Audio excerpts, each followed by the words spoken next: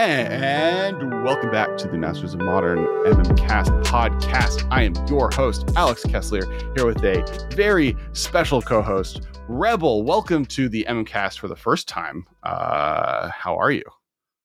I'm good. I was trying to think if it was my first time. It is, though. It is. Yes, It's you've been on the stream. We've done games of Commander, but now we're talking Modern, which is really what life's about.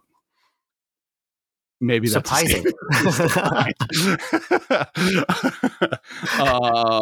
But hello everyone, and if this is your first time here, we're a Magic the Gathering podcast, mostly focused on content about all things Magic, though with always the lens of the format Modern. And today, when we get into it, we will be we're gonna talk Grinding Station. We're gonna talk Underworld Breach. I'm gonna say Through the Breach like at least 12 times throughout the episode. But anytime I say it's Underworld Breach. We'll keep track. Maybe there'll be a counter somewhere that the editors, Rick or Marshall, will put in. And maybe if people want to play a drinking game at home, feel free. If you're under the age of 21, enjoy the Martinelli's apple cider and otherwise have fun. All right. So, but before we do, really quick shout out to all of our sponsors. First on Channel Fireball and TCG Player. Thank you so much for being the home of the MMCast. And if you are looking to buy any cards, there's a link below for a TCG Player affiliate link. If you click on that, you go to the TCG Player website. It'll just remember we sent you, and they help us out. So help us, help them, help you. Any of the cards we talk, if you want to talk about buying Grinding Station or all this stuff, that is the place to buy it. And then beyond that, check out altersleeves.com. There are some technical issues with the website right now, but they are still one of the sponsors of the podcast. And we once they're back up and running, which we're really excited about, where there's a bunch of cool stuff happening there. And if you're a patron, you get cool Alter Sleeves once their site is back up and running. There's a cool lightning bolt one with me and Ben that will be being thrown your way shortly. And last, before getting started, Rebel, where let everyone know who you are. Where do you come from? What is your magic vibe? my magic vibe. Hello, everyone. I'm Rebel. I come from the internet. I'm made of code and data. I'm an AI. You can find me on YouTube, I think, and also Twitter. Yeah, I think that's the main two places. I technically have an Instagram too, but I don't think you need to go there. There's nothing special there. My magic vibe is usually playing CEDH or Commander, but I have been playing a lot of Modern lately, and also Legacy and pre-Modern, kind of everything. But I used to actually play Modern before playing Commander. I escaped Modern with Commander, and now we're back again. You can never truly escape. A betrayal. The betrayal that I think some of our followers sometimes feel whenever we talk about Commander, like last week. But yeah, and you know, something that we're really excited by, are you going to Philly? Yeah. So Philly's coming up in 4 weeks. I've been ramping up, building multiple Modern decks ready to take there at MTG Summit. I got to jam a bunch of Modern, and it was a blast, just firing off games. So I wanted more things to try out, and I realized that the Grinding Station deck, I opened up 3 Mox Ambers out of the Brothers War packs that I opened. And I was like, oh, I guess these are the only cards I didn't own out of the Grinding Station deck. I bought some redundant copies. I guess I only owned one expressive iteration as well, so I did have to buy a playset of those. But what a shame. I know. I do. I need that? Absolutely. And then I did just buy just more Scalding Tarns. They're only like $15. They're so cheap right now. It's so weird because we probably lived through the same time period where Scalding Tarn was like $90 plus or whatever a pop, and now they're like $15, and like Windswept Heath is like $40 or something. I don't know. I might be making that up. That's no. All of the old ones are expensive. The ones and the old ones are expensive, and all the enemy ones. I just keep like building Commander decks in these and Modern decks, and I just like am like I could like dig through 30 different Commander decks that don't need to play off color fetches and like try and put together this deck, or I can spend $30 and buy a play set of Arid Mesas, an additional play set of Arid Mesas. Yeah. and I'm sure you're going to get rewarded for all those Arid Mesas at some point anyways. It's like it has historically been such a no-brainer investment to just buy fetch lands that I can't imagine it being wrong now. Yeah, I don't think there's any level of reprinting like aside from a ban, like a hard ban on all fetches in modern, which Right. wouldn't make sense. That fetches is just a bad idea.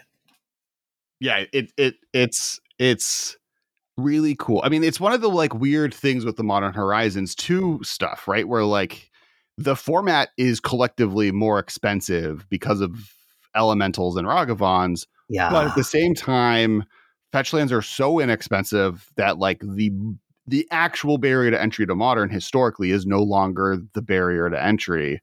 yeah. You're at least you're able to play high color and resolve spells. The Yeah. quality of spells depends on your wallet, but Yes. at Yes. least you're able to play, right? Which is not that bad. It used to be the other way around where you just don't even get to play. So, That you can have cool spells, but good luck on getting a mana yeah. base out there. But yeah, so and I know you've had experience playing a lot of Grinding Station in the past. Yes. I have some thoughts on kind of its historic prevalence. So I wanted to talk about it. So really quickly, can you explain what Grinding Station is as a deck in modern?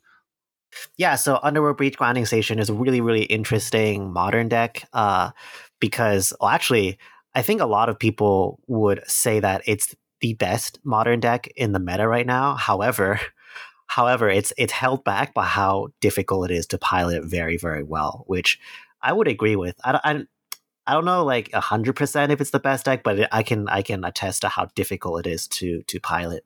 And we can talk about that in a little bit. But it's an interesting combination of a combo deck, but with the ability to play more tempo with having cards like Ledger Shredder and Ragavan, which is kind of important because you're sometimes able to mask like what your game one is depending on what your hand is. You probably don't really want that hand though, but you're able to like hide a little bit of who you are, so then your opponent could play around you inappropriately, and then suddenly you play Underworld Breach and Grinding Station, and then together with Grinding Station, you're able to sacrifice a zero cost artifact like Mox Amber, and then go through your deck and replay it until you can hit your win con, which is either Grape Shot, but I think most people play Thassa's Oracle. And to kind of to explain the basic way the combo works or what the two things. So through the breach is Underworld or Breach. sorry, There, ding. That's damn, one. Got him. there's one. Underworld Breach is one in the red for an enchantment. Each non-land card in your graveyard has escape. The escape cost is equal to the card's mana cost plus exile 3 other cards from your graveyard. So basically, you can cast it for its converted mana cost, or no, for just its mana cost, and then Yes. you have to exile 3 additional cards from your graveyard. But it doesn't key features that are different than stuff like Yawgmoth's will is it does not exile those things. It exiles the cards you exile, but the card itself sticks around. And so then that paired with Grinding Station, which is the 2 mana artifact that you can tap it, sacrifice an artifact, target player puts the top 3 cards of his or her library into his or her graveyard. Whenever an artifact comes into play, you may untap Grinding Station. So you sacrifice any of the zero cost artifacts in the deck, being it Mox Amber or Mishra's Bauble, or some of the sideboard cards, and it then mill 3 cards, mill your own 3 cards. You can then use those 3 cards you milled to Keep going. replay the artifact, and then basically go through your whole deck, milling your whole deck using Underworld Breach. And then thus Oracle wins the game once you have no cards in your library. Normally, you're able to generate extra mana using the Mox Amber if you're using it that way, and then the additional cards you're putting. You want to have 3 extra cards to be able to win with Thassa's Oracle if you mill Thassa's Oracle.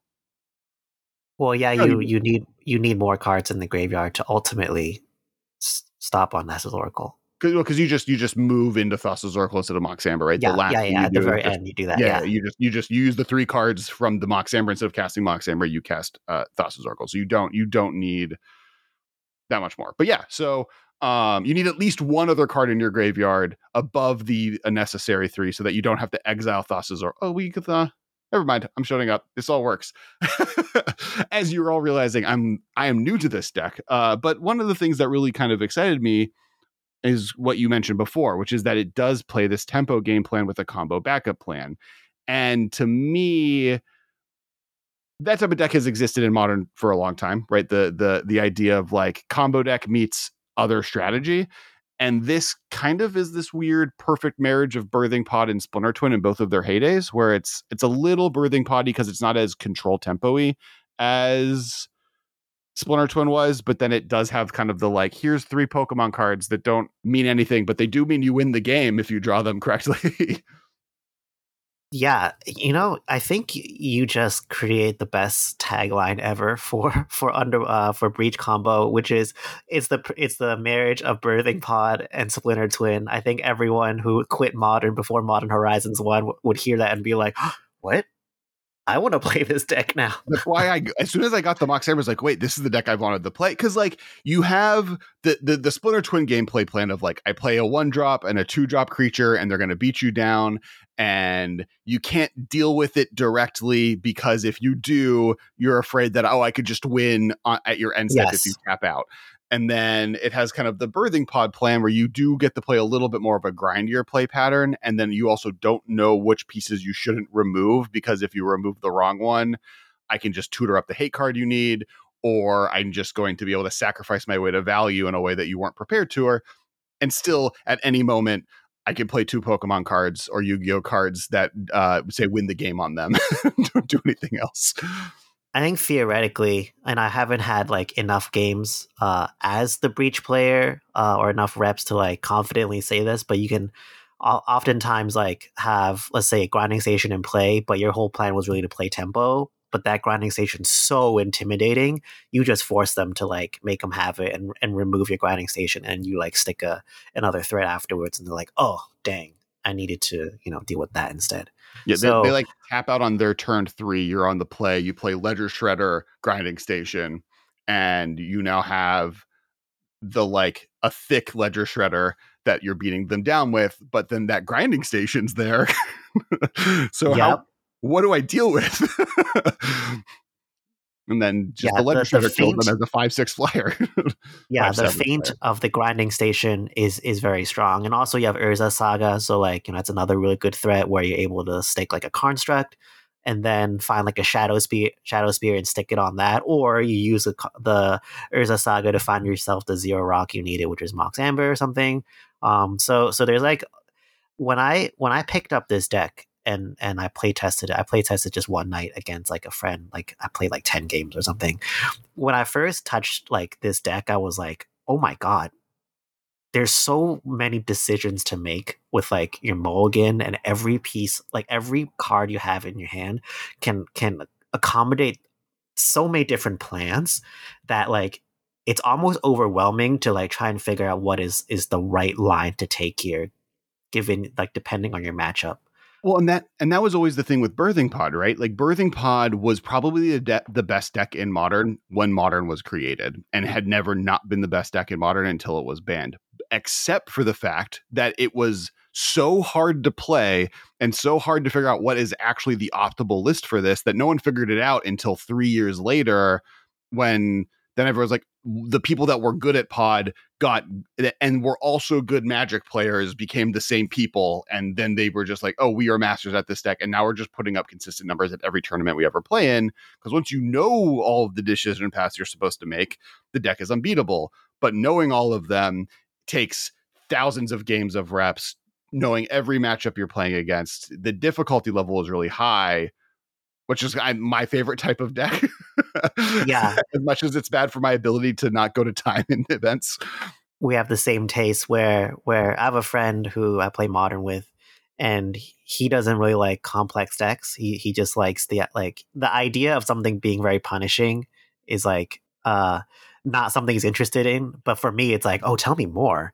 Right. How tell me all the ways this deck can punish me and make me feel dumb. I want to play this deck. I don't know what it, and maybe it's just like I want myself to be punished, but I would much rather lose games knowing that it was my fault that I lost than lose games that felt unwinnable. Right. Like going into like every tournament as like Jund and playing against like 3 Tron matches sounds so much more miserable than me playing this deck and just like, oh, I punted and I sacrificed the wrong thing at the wrong time, or I attacked when I should have blocked or whatever to get to that whatever point. And yeah, it definitely is. My goal as much as possible is to feel dumb. Yes. Than helpless. It's really interesting. I don't want to like scare people off from playing this deck, because it's not so much that it's intimidating, but it's just once you pick it up, you see there's so much potential that it's hard to immediately pick the line you want to go for. And some of the lines for this deck is somewhat higher risk than like other decks have, which I think would be like the last 10 or 15% of skill required to really master this deck, which is understanding when to take a very risky line, because that is like your best out to this match. I was playing this really cool deck in Legacy. It's Sam Murphy designed this deck called Doomsday Tempo, where it's Doomsday plus Murktide. And if you pick either plan. The deck can support either plan very well, and then it's essentially the exact same thing, right? Your Doomsday is your Breach, and your Murktide is your Ledger Shredder, right?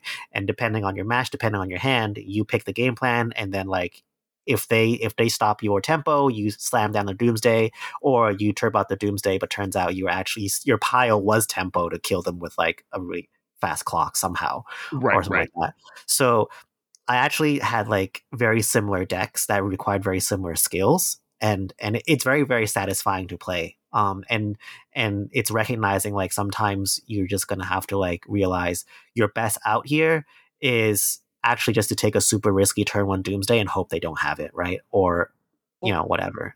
And in this deck, I mean, that's kind of the power of Underworld Breach, right? Where it's like, Yes. if you have Underworld Breach in your hand, sometimes Underworld Breach with Grinding Station wins you the game. Sometimes you just have the right cards where you get to like cast 3 Mishra's Baubles in a row and just use it as a 2-mana draw 3 cards, or use it to like use your Aether Spellbound and bounce 4 permanents, or use it to use your Aether Spellbound to bounce your Emery to then replay your Emery to then mill into the Grinding Station that you then need to be able, there's so many different lines you can take just with just the words on every card being kind of draw 3 cards, but put them into your Emery graveyard. is such a broken like this when you play Emery with this deck. Emery feels so broken. The very first hand I kept on the Undergroup on this deck was like, I think it was I don't know, Steam Vents, and then 3 artifacts, one of them being a Mox Amber.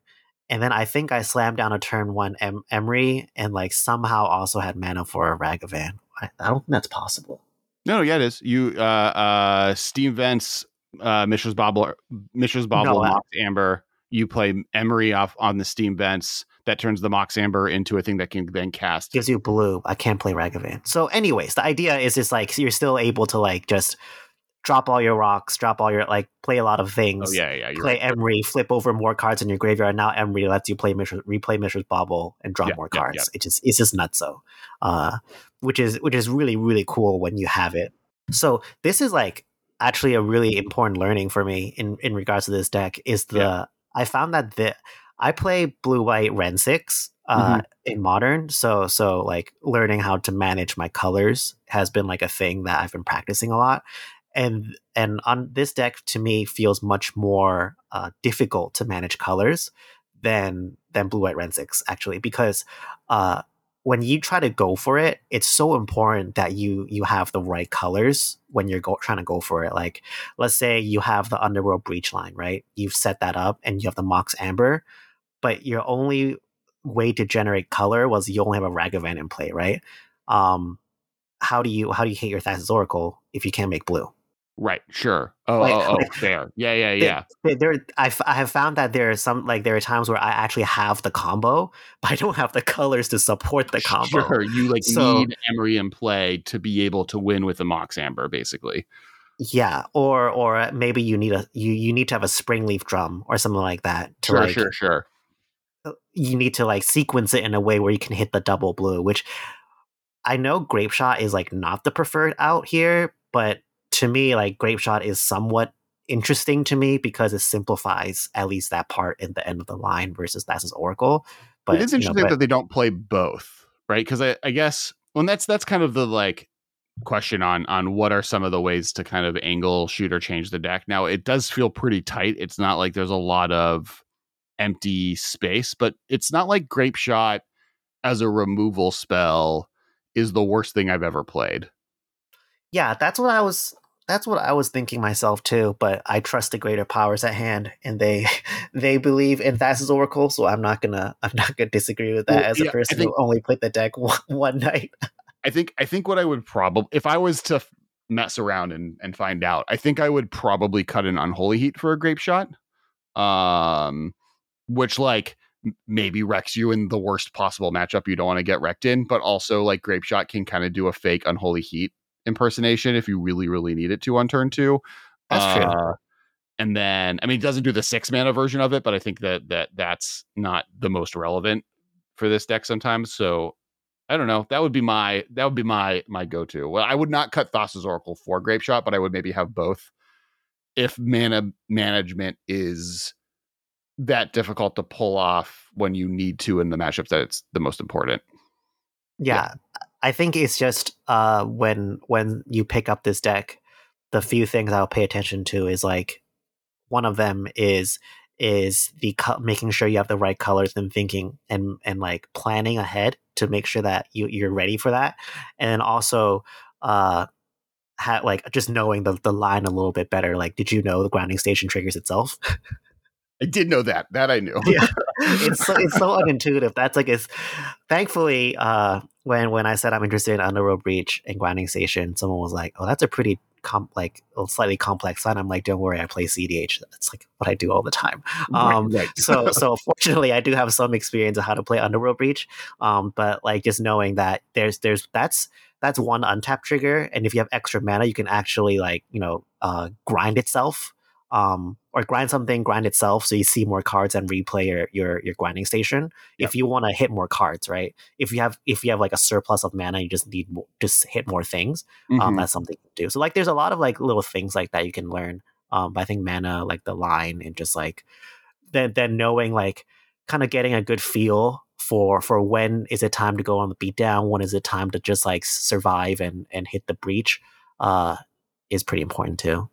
Well, and like part of it also is like a lot of the cards are all very open ended, right? Like it's Ragavan both having both the ability to attack or dash. Do you cast the spells off of your opponent's thing? Do you cast the cards that you need to cast to further your game plan that aren't just the random things you got from your opponent? The fact that do you save your treasures for what we talked about just earlier, where it's like you need blue mana to cast Thassa's Oracle, and if you only have Ragavan, what do you do? Ledger Shredder, what do you discard? Like the decision trees just on a Ledger Shredder are intense. Emery, Yes. Emery, which is not just like the ability to like bounce Emery and or have it die to return it to be able to cast it off of it through the breach to draw more cards, but also Dang, I got you again. That's two. oh, oof, I probably would This have is a done it fun more. game. But like, there's a version of this deck that just like there are decks that can't beat Emery Aether Spellbomb. Yeah. Like that's an insane lockout for some decks that just won't be able to beat that.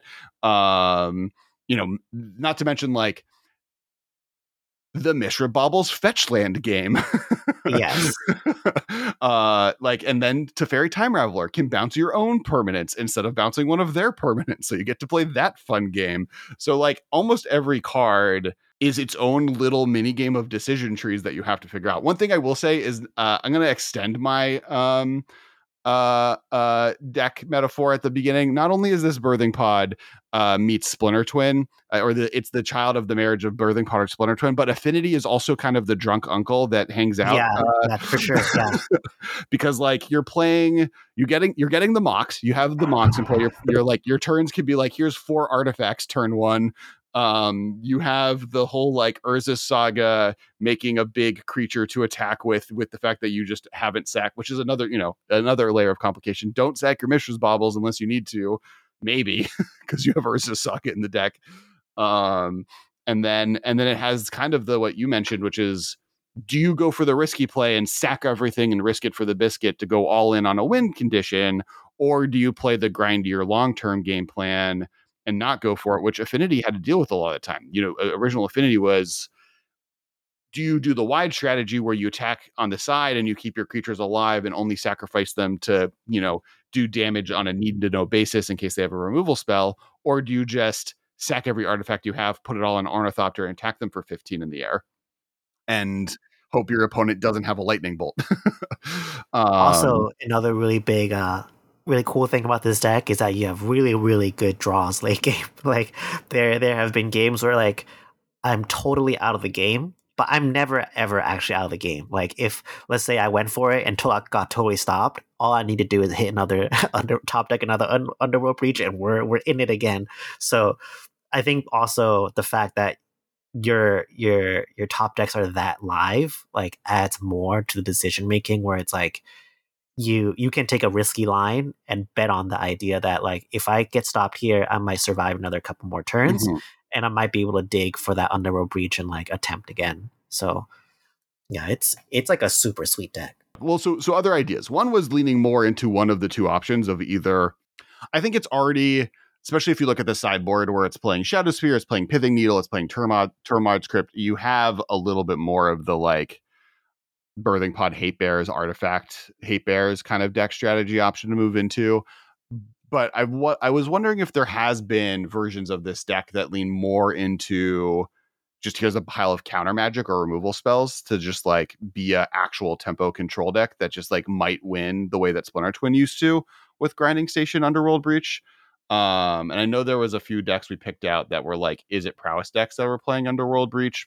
But they're Yeah, doing it more for just like Underworld Breach is a heck of a card, and why did they print it? yeah, I think it's really interesting to see a lot of lists, these like new lists coming out where they're just trying out like one or I think it's like two copies of Underworld Breach as like that late game finisher that you just slam down and like give you that little bit of reach that you needed to like close out a game, because modern does like you go through a lot of cards with your fetch lands and just playing spells like a lot. Like you usually just have a big graveyard, which is why Drown in the Lock is like a playable card here. And if a meta has like, or if your format is like Drown in the Lock is playable, then in general I assume Underworld Breach has enough fuel, right? Right. So it's been interesting to see like other decks that to do like adopting Underworld Breach in that role, like not combo at all. I think a really nice way I've seen it described is like Underworld Breach is either like double or triple lightning bolt, or it's like a treasure cruise where you hit another expressive iteration for 4 mana, which is quite like it's a little bit, but it's not nothing, right? Another expressive iteration is might be the thing you need. I mean, yeah, I think like it also gives decks that are leaning into stuff like Murktide Regent like a game plan B, right? Where it's resistant to most of the removal other than maybe hard graveyard hate, like a Rest in Peace or something that keeps your graveyard empty. That the Murktide, like that a normal aggressive attack you in the air tempo deck is not going to be, is going to be not, I forget how I started the sentence. Underworld Breach is good against the decks that are good against the tempo game plan, or at least it attacks it at a different axis that the hate cards against your tempo game plan would be answered by. You're like, oh, well, I'm cool that you brought in good removal spells. Here's an enchantment that lets me lightning bolt you 6 times. Yeah. GG. Or even just like, let's say we're not, I don't think we're proposing to start slamming Underworld Breaches into your Murktide decks, but like let's say you do get you hit a point where you're slightly exhausted, where you exhausted your resources, and then you top deck an Underworld Breach, you play a Murktide and play like a Delver or something. I don't think you play Delver anymore, but like a Ledger Shredder, and you, because you escape 3 cards, you Dragon go to the Fish Handler. Murktide, right? Yeah. Like the that one Underworld Breach just puts you right back into the game, right? Like it doesn't have to like end the game. I think the idea that like Underworld Breach has that utility and can get you back into a game is like very, very appealing for cards for decks that might want it. It's kind of like the modern day Snapcaster Mage, right? Like, why Yeah, play Snapcaster Mage when you can play Underworld Breach and get a Dragon Rage channeler that then also lets you cast a Lightning Bolt that for 1 extra mana than you would have spent if you were Snapcaster Maging Lightning Bolting. And I definitely think there's a lot of really cool. I mean, it makes that just now a 1/1 again, but I it's still not think that the bad. deck. Yeah, I would take Dragon Rage Channeler and a Lightning Bolt in play for 4 mana You in the also late game of trigger most matchups. Surveil. Yeah, card's nuts. um, yeah, I think like Through the Breach allows you to do so many Boom, cool. number 3. Oh no, not Through the Breach. Underworld Breach. Underworld Breach allows you to like attack it. I mean, kind of what we mentioned earlier, right? With Grinding Station in its own, it lets you attack in so many different angles. It's such a great value card. Then applying that same logic to everywhere else, it's really similar to almost what happened with Death Shadow, where like for years, Death Shadow was a gimmick card that people were playing with. Not gimmick, that's mean to, but like was a like, I'm going in on getting my life total to 3 mana as soon as possible, and then giving this 10/10 1 mana double strike. That's what the deck is about. And then they banned Gitaxian Probe, and everyone's like, okay, I guess we'll try like playing with Thoughtseize, and oh well, the double strike isn't as good because I'm going down. I'm not able to like turbo out as low as life as I like use, the 5 mana creature that cycles for life and Gitaxian Probe. So Street Wraith. So I, instead of me going deep on that game plan, instead of double strike, I'll just play like good removal spells. Like, oh, this is actually the best Delver in the variant in the format. It's not a gimmicky 10/10 that you give double strike. It's a 1 mana 5/5 to 8/8 that then you play removal spells to make sure it doesn't die. Yeah. Cool. I have this DM from a friend a long time ago. He was like, you want to see this really funny meme deck? And it was a Death Shadow deck. And then like, fast forward a couple months, Death Shadow was the thing. Right. It's just funny how decks kind of like evolve like that. They start off as these interesting memes or whatever. Turns out the meme is pretty good. Yeah. Well, and often what it is like there's a meme in the deck, but then if you take part of the meme out, that deck is actually good. Like the meme was working because there was a good deck supporting it. And it's like, oh, Death Shadow is great. It's the double striking, gimmick that actually wasn't good. And in this case, it could just be that like, now, mind you, I think the Grinding Station game plan is that powerful that I don't think that's going to go away. But say they ban Grinding Station, like I think Underworld Breach, said it correctly. Underworld Breach noticed. is like just a card that we're going to see showing up in more and more modern decks that have nothing to do with combo, just as a good value enchantment across the board. I think so. I'm pretty excited to see like what kind of lists we'll put up, like put results with it, because it's a cool card. Broken card.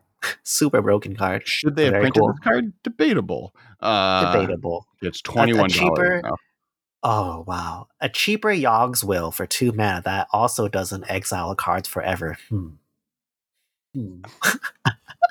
That's also like an ETB on a thing that you can rebuy it, right? It's not exiled when it dies.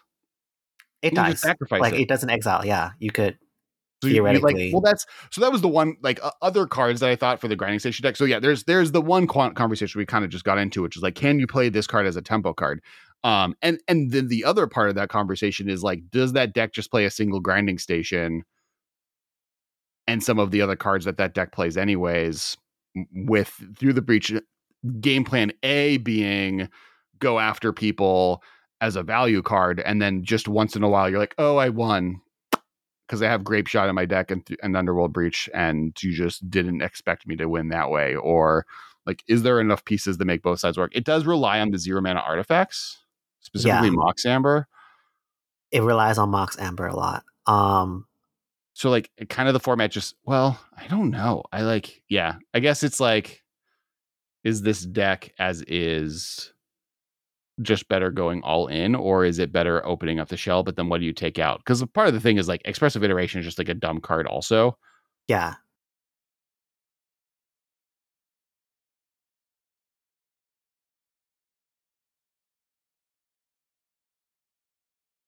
I think it's like pretty tight already. And all the other cards that you play that aren't part of the plan is also just like broken, right? Like Ragavan is just broken. So why would you not play Ragavan? Well, and that's the game plan B that we're describing anyways. Yeah. Yeah, the other random cards, Hall of Heliod was one I was thinking, or isn't it's like longer, right? I just saw that like Hall of Heliod that puts an enchantment back on top of your deck. Yeah. Where like, so that way if Underworld, it allows you to use your Underworld Breach a little bit more proactively because you can rebuy it. That would be an interesting. And now the problem there, I think, is what you mentioned before, which is that this deck is so color hungry that because it's a colorless producing land, it's a little wonky. Yeah, but actually, that's such a good piece of tech. I think when I was playing it like a month or two ago. It didn't have Hall of. I actually just noticed Hall of Heliod played another list that wasn't a Breach list, I think. But I never considered those two together.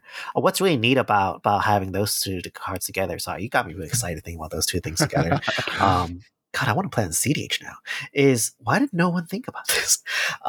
Is because like Hall of Heliod Breach not a thing in CDH? I thought no, that had no. Oh. It's because I've only ever the application in CDH is that you play Intuition, and Intuition has Underworld Breach, Lion's Eye Diamond, Savine's Reclamation. So no matter what option you give them, you get your Underworld Breach back. But I've never ever seen Hall of Heliod paired with Breach. And what I like about that is because you're actually able to not only fake out with an Underworld Breach to like bait counters, but also the really, really big part here is sometimes I'll actually use my grinding station as like a pseudo draw 3, just to like try to hit something I need. And I was thinking, man, I really wish there was a Savine's Reclamation in this deck, but we almost have that now. If you have a Hall of Heliod, that means you can aggressively grind yourself with the grinding station, and like or an Emery, and not worry about it because you can just get it back. And you're given the option there too to play stuff like now they're not as good with grinding station. They're better with Underworld Breach, but just any of the enchantments that let you sacrifice for free to do damage, they don't really work with the rest of the pile though. I was like trying to think if there's like none of the weapons let you sacrifice for free. I think you probably just play you just play it for Breach. Maybe Dress Down. I actually really like Dress Down as interaction. Oh, that's cool. Yeah, I like Dress Down with it. Yeah, Dress Down. I have another friend at my LGS. His signature move, and I can hear it whenever he says it. No matter where I am at the LGS, I can always hear him say it. Is he goes enter your end step, and then he flashes in a Dress Down because he'll have a 3 fairy, so it'll persist until his turn, and then he'll bounce it back to his hand. So that Dress Down drew him 2 cards. Oh, that's so sick. Yeah, I love Dress Down. So what could be viable here, and I don't know if they play Dress Down in Breach decks, is that at least having Dress Down means the Solid Tube won't hit your Emery, because the Emery just dies really, really fast all the time. Sure. It's the easiest target that doesn't feel bad killing it, and you kind of have to before they untap with it. Like Ragavan, you can block. Eventually, I'm like, I'll play this. Yeah, that's cool. I'm just like theorizing so much right now. Game changer. Verbalize the theories. Yeah. I don't know. I think I need to take another look at Breach lists right now. I'm personally more interested in seeing like Underworld Breach and just other tempo lists that aren't combo based, because my experience playing the deck, and I know my other friends have experienced something similar as well, and we just attribute it to how dumb we are, is a lot of times Underworld Breach feels like this, or this deck feels like this, where you have a piece from both game plans, and then there's so much removal that you're just stuck with like not very good cards. where at least like Splinter Twin, they're flash flyers, right? Like your beaters are actually quite good, and you're able to play that tempo game really well. And not to say Ledger Shredder is not good, because Ledger Shredder is great, but like it's different, right? Like if you're stuck with just a Ledger Shredder as your last card in hand, it's not the same as a Pester Knight. Yeah. It's that one difference in power, and the fact that you don't immediately get that ability, and your opponent can play against it no problem. And so it's bad also, in top deck wars. Breach, I think Breach decks only play 2 Spell Pierce. Like there's no Spell Pierce. There's very little interaction. There's 2 in the board often. There's very little interaction, and also only 2-3 varies, I think. So your ability to protect yourself, like it's very, very proactive as a deck, which might be like, strange to certain players who aren't used to that. But like, yeah, you need to learn how to be super proactive. And then sometimes you're just going to be stuck in situations where you're like, all I have is a Ragavan in hand or in play. Everything else has my Emery has been exiled. My grinding station has been like leyline binding. and then even if I play Breach, it's not very good right now. and then like your opponent just like slams down a good creature, and then you just lose. Right. You're like, okay. So That's I why I do was like like trying to brew like, how do we make this a control deck, or like how do we make this more tempo-y than it is? But I do like yeah, I do like the idea of using Underworld Breach of tempo decks, because then you're just able to take like, like what you're saying with Death Shadow, right? Like the shell of the deck is very good, and then you just add in the Underworld Breach for like that little bit of reach at the end, or just to like close out a game. Sounds kind of good. I would think like, or my question would be, if we're trying to play a combo deck that also has like a viable tempo slash slightly aggressive game plan, I think creativity is also really, really good. Like sure. creativity, you're able to play. You have your dumb little dwarves, which isn't nothing. But you have Fable of the Mirror Breaker, which is just so broken Yep. in that deck. It's Yep. such a good card in that deck. So you're able to play Fable.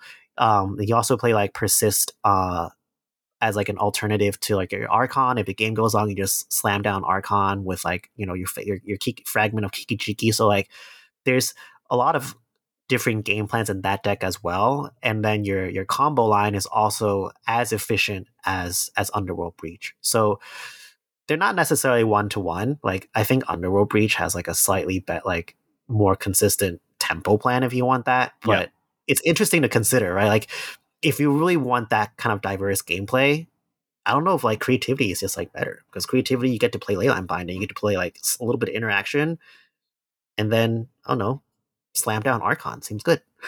Yeah, there's definitely. I mean, I think that's always the most important way to attack Modern, right? And that's why like when you talk about the classic best decks in the format, historically, they're almost always game plan deck with game plan A that functions on game plan B that also just auto wins the game if they happen to do C, right? Where it's like Birthing Pod, for example. Game plan A is the Hate Bears deck, right? Like you're playing a bunch of one of creatures that you could use Birthing Pod, or you just find them and they're going to mitigate what your opponent's trying to do just long enough to be able to beat them down with those creatures. Game plan B is the combo. You just happen to put whatever the combo at that, whatever point of history is that, or just chain siege rhinos into play, but put Melira into play, and then they have to kill your Meliras or kill your Birthing Pod to stop you. And then game plan 3 being, oh right, if I have Gavony Township and Birds of Paradise in play, and I just make these into 5-6 flyers,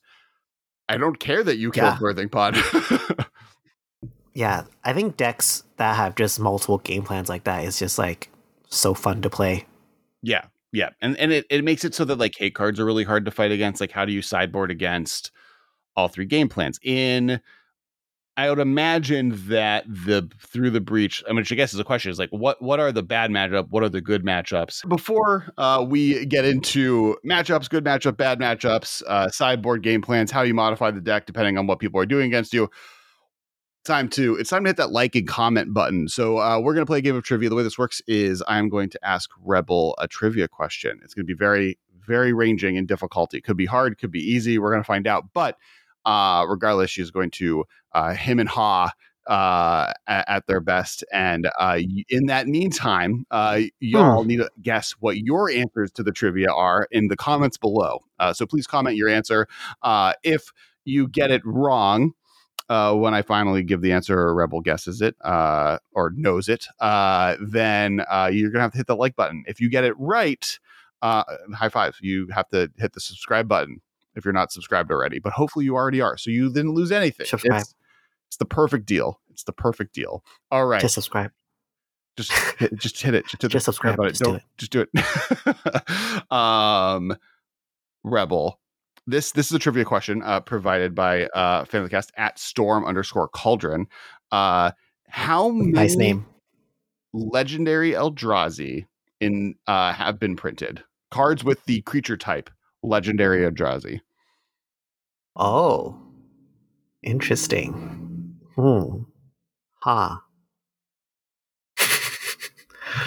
Actually, all right. Let's think it out loud while everyone probably slammed down the answer writing. We got 3 Eldrazi characters, right? We got Emrakul, we have Ulamog, we got the last Kozilek, then we got them twice. So 3 times 2 would be 6. However, I do think there is one more legendary Eldrazi. The one that... Oh, wait, It That Betrays, I think, is a legendary.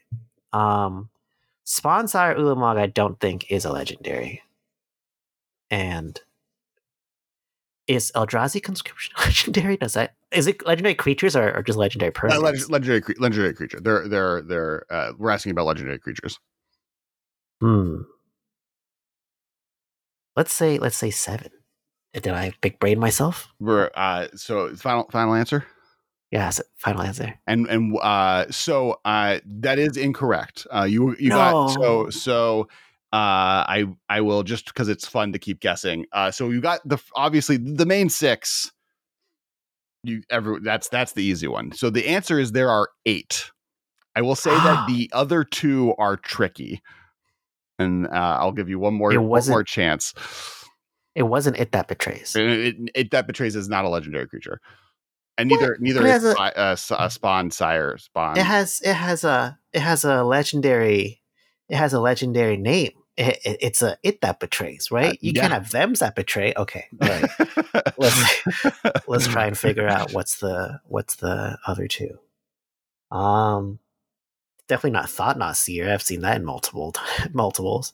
I will also they give you, even if you want, I can give you more clues or ask for clues. Yeah. They both have the exact same mechanic that is not like, it's not like Annihilator. They both have the same specific mechanic. What? I give up. What is it? It is Brazilla, Voice of Nightmares, and Hanwire, the Writhing Township. Oh, yeah, they are legendary Eldrazi. I got tricked. It is tricky. I didn't say they were tricky. Cauldron. the meld effect. Now, I would also have allowed 10 as the answer. I think would be a fair one, because there are 2 meld cards that turn into that card. So debatable how many cards they are. But they are, those are the 8. All right. So for those that commented incorrectly, hit that like button, and if you got it correct, everyone has to hit the subscribe button. You all are subscribing. Otherwise, you could become a Voice of Nightmares. No one wants that. That is by far the most horrifying Magic story by a long shot. All right, back to Grinding Station and Underworld Breach, and Through the Breach as well. We need to bring Through the Breach decks back. Speaking of Emrakul, I've lost it Through the Breach before. That deck is so sick. The blue-white, the Jeskai control Through the Breach decks that just like got to Emrakul you for free. That also played a lot like Splinter Twin, because your Splinter Twin was the problem. The problem was always that, unlike Splinter Twin had the good half, which was the creature that was a playable card without the combo. With Through the Breach, it's still kind of just like you have to have the 2 cards, and neither of them do anything until you have both of them. In the control decks, in the combo version, the like Goryo's Vengeance, Through the Breach, Grizzlebrand decks, those are sick. I missed that deck. R.I.P. Faithless Looting. Yeah. I guess Faithless Looting wouldn't be good to exist with Underworld Breach in the same format. They never exist. I don't know, because you have Grinding Station and Amber together. I don't think paying a red to like that's true loot 2 cards is helping you like stay neutral or positive. Yeah. Once you have a Dragon Rage's Channeler and a Grinding Station or Underworld Breach, then it's much easier. So DRC I guess is not so. That's a question. Has DRC been tried over Ragavan, or just Ragavan pound for pound that much more powerful? I assume it's just pound for pound much better. I would personally run DRC because I'm cheap. That's fair. That is a get out of jail, not jail. Get out of dollars free card is that DRC. I mean, there was an argument for a while that DRC is better than Ragavan, just because you can have 2 of them at play at the same time. Like the return on not the return on investment. Multiples are better. I think for a hot second, or like you might be able to like argue a little bit that DRC Surveil, letting you see more cards, and also eventually growing to be like a flyer, makes it more relevant in like later game states versus like Ragavan, depending on your matchup. Sometimes it just sits there, right? Like after your initial couple of turns, if you're not able to clear their board, or if they have enough blockers, it just doesn't do much. Which I've experienced a lot of that when I play Breach. However, we all know that if there's a turn one Ragavan and you don't answer it, you just lose that game. Right. I do think that if you are going to lean into the more aggressive game plan, I would definitely lean, because right now the decks are mostly playing 1 Lightning Bolt, 4 Unholy Heat. I would rotate that mix if you wanted to go more into the tempo game plan, which maybe Dragon Rage Channeler does push you towards. So you have the 4 bolts to get the reach out of it, because that is one thing. Like Unholy Heat doesn't allow you to lock the game out with Underworld Breach the same way Lightning Bolt does. That's interesting. Yeah. You're able to like feint a grinding state, like you play a grinding station, have them exile it. Turns out you're just there to pop them for like 6 damage with a breach next turn and swing in with like a shredder. Yeah, I could buy that. Yeah, I think it's an interesting. It's one of the one things looking at it, which I'm assuming part of it is that's what we're about to get into, is like what are the bad matchups for the deck and what is it trying not to do.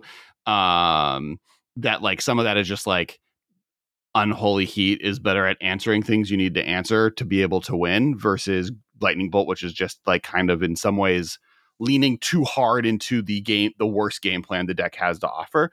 But on the other hand, I love a Lightning Bolt. It's a very versatile card. Yeah. Have you heard that it's good? Well, actually, when I was tuning for like Money Pal, like after Money Pal was, I don't know, when I was tuning Money Pal and like a little bit after Money Pal was gone, there was a while where like we were talking about how good is Lightning Bolt anymore in Modern. Like the fact that we're able to debate how good it is anymore shows how far like it's Modern has progressed as a format in terms of power.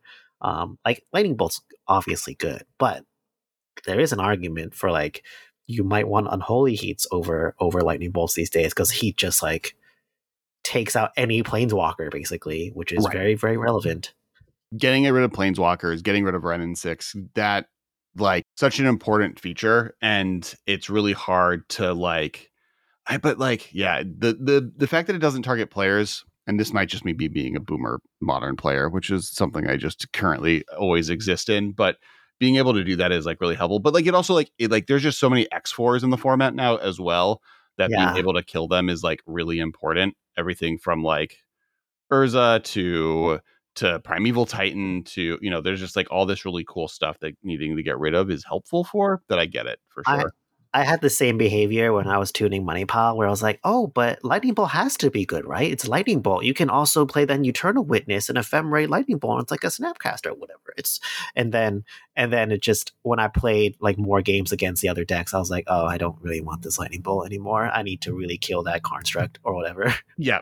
Now I will say in like the big brain play is that right now the best players in the world might not be using Underworld Breach correctly, and maybe we're just smarter than them. Remember, yes. I started this episode saying that I like being dumb. And I do think they're playing 1 Lightning Bolt for that reason, right? Like Lightning Bolt does offer a win condition. You only need 1 with Underworld Breach. That is the one piece of it where it maybe is less you need that many. It's just, it feels like you want to be able to do a little bit more of a tempo play with this deck, and that gives you a better chance at that. Yeah. All right, matchups. Let's go. All right. I don't know the matchup super well. I just know for Underworld Breach, when I played it, I got wrecked by decks that just have a lot of removal. Because I just can't play around it and have to be super aggressive. But I do play Blue-White Control, and I so far haven't really lost to Underworld Breach, like ever. I bet Underworld Breach has a pretty good matchup against Murktide, though, which is pretty important. Like I think against the blue-red decks, you have Ledger Shredder is just such a big game against them, right? You're able to outdraw with them. They let you just draw so many cards, and letting you dig to combos that you need. And then you also have a big flyer just to be in their way. Having a 1/3 to block Ragavan early on, and then that gets bigger to be able to fight Dragon Rage Channeler, that then gets bigger to fight, the other big things, and you can use whatever you have to be able to fight stuff like their Murktide Regents. I think like based on what I'm looking at, the one of the harder matchups are actually the Cascade matchups. Specifically yeah. Living End. Just like Living End Living is End's good. such a bad time. Now you have some options, but like getting some of your creatures into the graveyard before they Living End is just not going to be comparable to what they're getting in there. Yeah, And I really, can see really that. hurts you. Most of the time, at least to me, is like Boseiju is like the key answer to Underworld Breach decks, where you just have to like account for it. I know in a lot of the guides for Underworld Breach, they like talk to you, like they talk about, how this is how you play around an endurance, because endurance is real, because people are taking endurance not for you but for other decks. Yep. Just so happens that hits you as well. Maybe they're taking for you, but the Boseiju is like the big one, because the Boseiju goes under the 3 fairy that you play, like you resolve.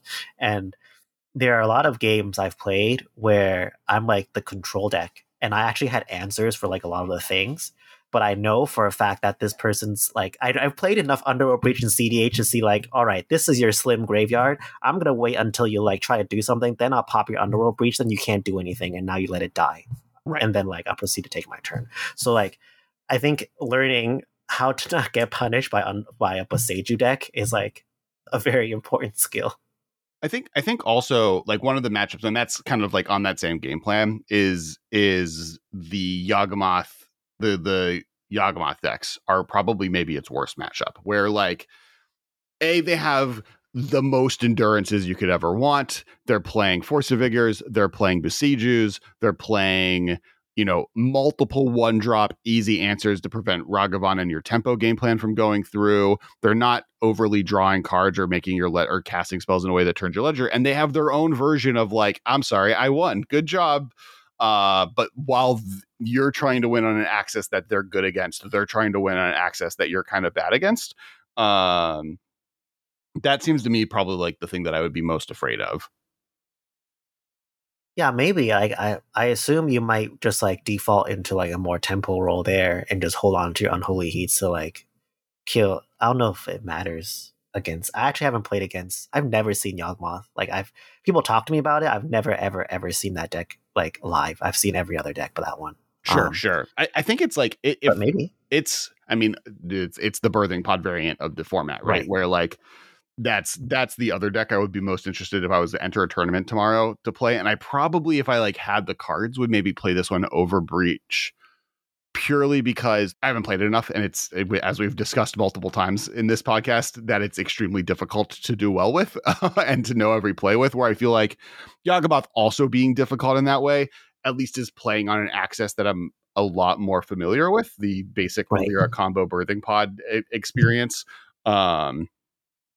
Just with a beat down young wolf Stranglerootgeist game plan. Yeah, it's an interesting, there's a lot of like really cool stuff that you could do. But I guess this is my takeaway with Grinding Station, because I do think we're running out of a little bit of time. I think with Grinding Station and specifically with Underworld Breach, there is a ton that this card can do that is probably being pretty underutilized in the format at the moment. Yes. Like I can buy into the idea that Underworld Breach, like we're just scratching the surface, and there might be like an even better tempo combo deck or just Breach deck out there. I mean, it's like has to be in the top 10 card, not 10 cards. That's hard. It's one of the best, most defining cards of the CDH format in general. And it's like totally legal in Modern in a way that like, why aren't more decks playing it if it's able to get so much value so easily? The fact that like any late game environment you're in, it can just, as a single card top deck, if you have a lightning bolt or a card draw spell in your graveyard, just can win you the game almost instantly, seems like such an underutilized opportunity for value, win condition, and then add the fact that there's a bunch of cards that just like actually it says win the game with if you have them together, like Grinding Station. Yeah, I don't know if this makes me sound like, I don't know, a radical I don't know, crazy person, but like I wonder if Burn should play like one copy of Breach, right? Because we were talking about it earlier. At worst, your Breach is like a slightly worse Volcanic Hammer. It might be like, you play 4 mana that turn to deal 6 damage, which it's not that bad for Burn, right? Like one of the issues of Burn is that you run out of gas eventually, right? Right. And you just don't have card draw because you dedicate every slot to dealing damage, and Underworld Breach is one of those cards that you just like slam down and boom, deal 9 damage for 5 mana. The deck could also run a Hall of Heliod. It's kind of rough because you need double red, but you also can buy Eidolon of Great Revel with it. Oh, that's cool. Which is like a buy your Hall of Heliods from TCG Player. Yep. That's the theme of this episode. That's the other, yeah. Well, and it's playing white already. Plus, you could just play or like 1 or 2 copies of the 1 mana red enchantment that you can sack to do 2 damage to anything. The Spell Bomb, but for red. To just as a like guaranteed 2 damage every turn late game removal spell with it. I don't know. Hall of Heliod and Burn. It's the secret tech, everybody. You're all missing out. Hall of Heliod and Breach and Burn. Yeah, you need both. You need both. It's 3 cards that you add. One of them is a land. You just cut a mountain or something, and then or an Arid Mesa, and then you just have a good time. Arid Mesa is not the thing to cut. Skull. Where's the? Oh, I guess. Oh, yeah, they're playing 1 blood. You cut the Bloodstained Mire. That's too expensive. It's an allied colored fetch. We've already talked about. You only want enemy color fetches in this format. Yeah. Actually, like I don't understand. Are they splashing black? Why are you playing a Bloodstained Mire in this list over just a 4th Arid Mesa? That seems silly. Well, it's for that surgical extraction. Maybe. I mean, I guess that's not a thing. But I think in Burn, if I'm playing Burn and my opponent surgical extracts my Arid Mesa, I think I'm pretty happy about that. I think I'm doing a lot of happy dances. My guess is just like it's whatever fetch lands the person who had this list had, and it doesn't matter. Or it's like the Super 60 brain chess move where you turn 1 crack. You play like a Bloodstained Mire and then like fetch into a Ragavan without showing. Like maybe like you get your Sacred Foundry, and then your opponent will think like, oh, is this some Mardu 4-color list? Yeah. Deck, and then you're like, nope, Burn. Nope. You got tricked by the good old Bloodstained Mire. Now take 10. Sometimes that's how people try and do it. I always think that like the one that's silly to me is the like make sure every like set symbol is the same of all the cards you're playing of a specific card, because they like might be able to metagame and know how many copies of a certain card you're playing by like remembering. That seems like so much work. I feel like that doesn't. Yeah, if you're able to dedicate their brain power on the set symbol, I think you're doing pretty good. Yeah. I'm just like, especially when they're expensive, I just gonna own the cards I have. All right, so Rebel, anything else you'd like to talk about, Grinding Station or Modern in general, before we start wrapping up? I think we'll just end on the same thing. Get your Underworld Breaches and your Hall of Heliods on the TCG Player link. And to be honest, Scalding Tarns and Arid Mesas. Yeah, all that for sure. Yeah, maybe get those first. Just get a playset anyways. Just like just buy multiple playsets. All right. Once again, thank you, TCG Player. I'm excited to see what my Underworld Breach Through the Breach misplay account is. Actually, or just everyone buy Through the Breaches, and we'll like just like that card for no reason because I can't say cards correctly. And thank you, Rebel, for joining. Where can people find you online once again? You can find me on YouTube or Twitter. Just make sure you spell Rebel 2 L's. Very important. Oh, I recently had to find your channel on an account that wasn't like one of the normal ones I'm logged into, is like a work YouTube account, and I was like looking at for work, and I definitely put Rebel Sun without the 2 L's, and I was like, oh, there's a lot of Confederate flags here. Yeah. Yeah, a lot of people have the same experience where they're like, oh, Rebels like that, huh? So I actually had an old video. It's really funny where I targeted the Rebel Sun with 1L, and the thumbnail is me saying, "Are you looking for magic?" And then it's me singing Country Roads because you might want, country music as well. So I got you there. Yeah, perfect. It's content for all sides of the coin. All right. So everybody, please go check out Rebels content there. It's all really great stuff. You have modern gameplay, or not modern, modern gameplay, right? Didn't you do a modern? I actually do have modern gameplay, yeah. Yeah, so modern gameplay. I'm gonna have a video where I play Matt Sperling. Nice. Modern, so definitely check that out. There's also Commander gameplay and Commander content. If you haven't hit the like and subscribe button, hit that like and subscribe button. And if you're going to Philly, make sure we'll both be there. Come say hello to us. And in the meantime, comments below, please comment with just what cool Phyrexia all will be won cards, because we're gonna start doing the review episode spectrum once Ben's back, talking about all the sweet cards we're gonna be seeing. All right, thanks everyone. Thank you, Rebel, and we'll talk to all of you next week. Bye. This has been a production of Time Traveler Media, sending podcasts into the future.